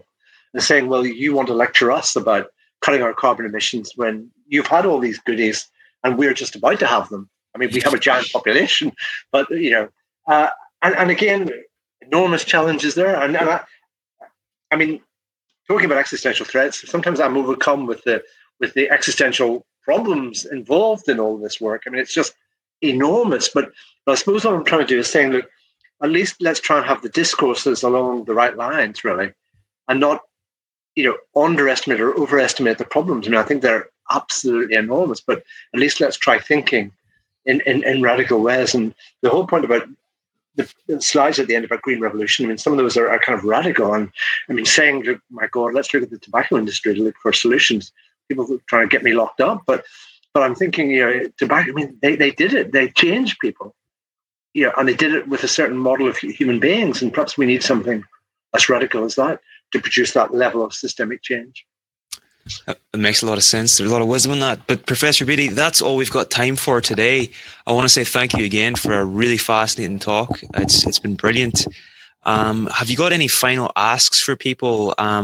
Something they can do, anything practical? Well, let me do what I normally do when I give a lecture. I'm always inviting people to take part in our research. Okay. And I don't know if anyone would be interested. I mean, presumably, could they send you their email address now or something? Because there are things we could do, like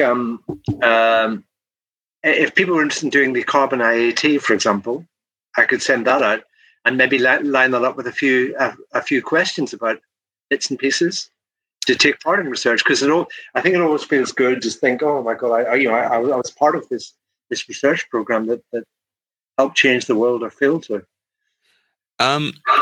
I'm just trying to think of the simplest way to do this. Maybe if anybody's interested in doing the research, just send me an email with research in the subject line, and then I can pass your email address on to Professor Beattie. Could we do that there?